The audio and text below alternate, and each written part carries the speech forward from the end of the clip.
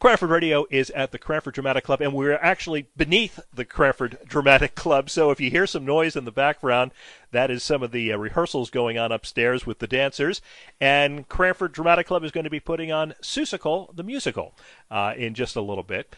And we're here with several of the folks that are involved with the show. Why don't we start off with introductions and what part you're playing in the show? I'm Garrett Hanlon, and I'll be playing JoJo. My name is Zach Love, and I am playing Horton the Elephant. My name is Zach Maswat, and I am playing the director of the show. This is a little bit different from the last show that we did an interview here at Cranford Dramatic Club. That was A Few Good Men, a drama, and it was all adults. This one's a little bit different. Zach, why don't you tell me a little bit from the director's viewpoint, a bit about the show, please.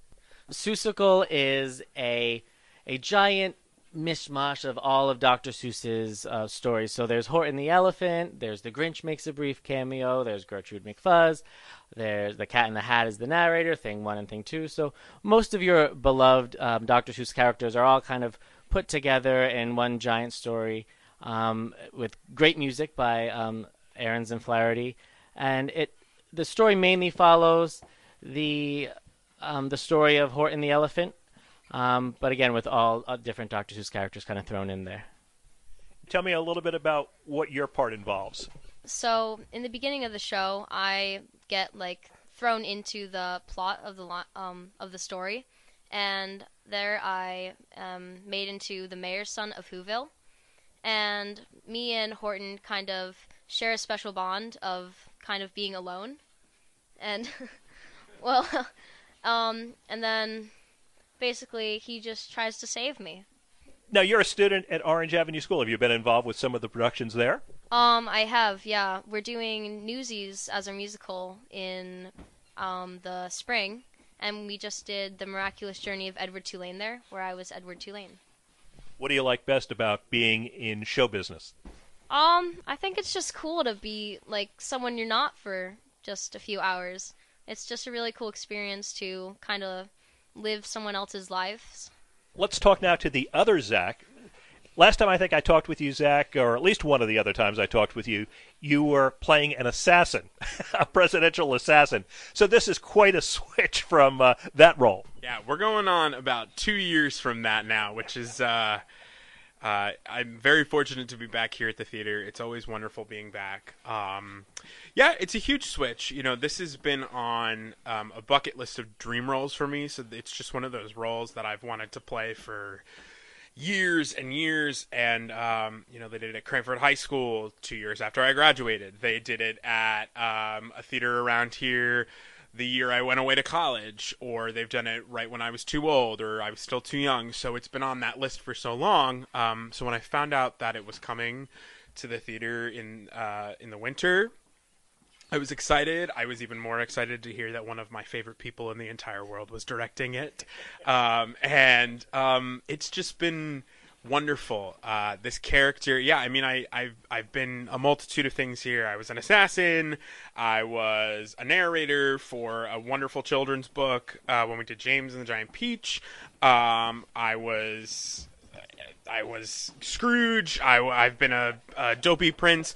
So to finally kind of make my way back in a role that I've cared for so long about, it's just wonderful. It's got such a good-hearted message to it, and I'm fortunate that I get to do it with some of my favorite people in this cast and some of the people who are closest and dearest to me. So I'm very fortunate. I'm very happy to be back. Talking about some of those roles that you've played, do you have a particular favorite in terms of the type of show that you like to do? Musical, drama, things of that sort? I just by sheer chance have done way more musicals. When I was in college, I was fortunate. I did 4 dramas and 4 plays and 4 musicals throughout my time there, and then I would go back over the summer. I was just back there. I did a show called How to Succeed in Business this past summer. So I guess just by sheer chance and sheer multitude, I love being in musicals. I always prefer to be in musicals. Types of musicals. I love a comedy, but it's been a while since I've gotten to do something pretty serious. Assassins was one of probably the last ones that I did where I felt like the message was so prominent, and because of that, I would love to do one soon. And though I love musicals, I haven't done a play in a very long time, so I've been on the lookout, been looking to see what's around. Honestly, if you can get me on a stage, I'm up for almost anything. I really am. Well, with all the noise that we're hearing in the background, you can tell that they are practicing dancing. Tell me a little bit about the cast members. How many cast members do you have? The music, the dancing, are they a lot of young people?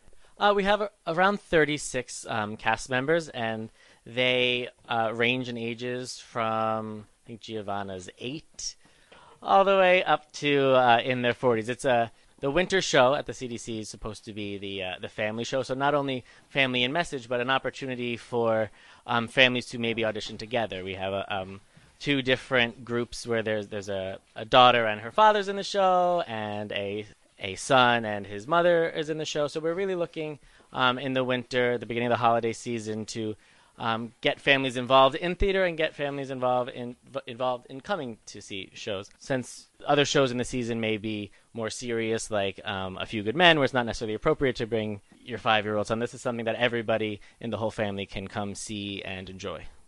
With a show like this, because you do have so many young people who are in it, they also have school obligations and such. Does that present some special challenges as the director to get ready for the performances? Absolutely. So one thing in community theater, one of the biggest problems is always conflicts, because everybody else has a job, or, theater is kind of their hobby, so that's hard to do.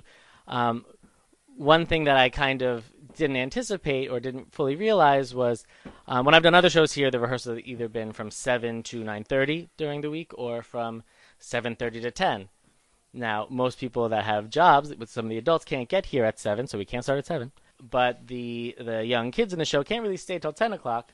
So now our rehearsals have been from 7:30 to 9:30, so that's cut off some time. And then when we were casting, we always look for conflicts to make sure that people don't have a lot of conflicts. So we're like, cool, it seems like everybody has like 3 conflicts. But then when you multiply 3 times 36, you have a lot more conflicts than you were anticipating once you put the whole rehearsal calendar together. So there's definitely a lot of teaching and then reteaching, and then we taught this, but you're standing over here.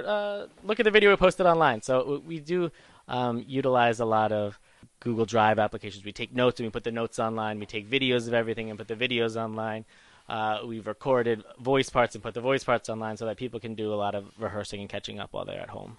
As a student who also has school obligations, homework, things of that sort, what are some of the toughest parts for you with trying to fit in all the rehearsals for a show like this?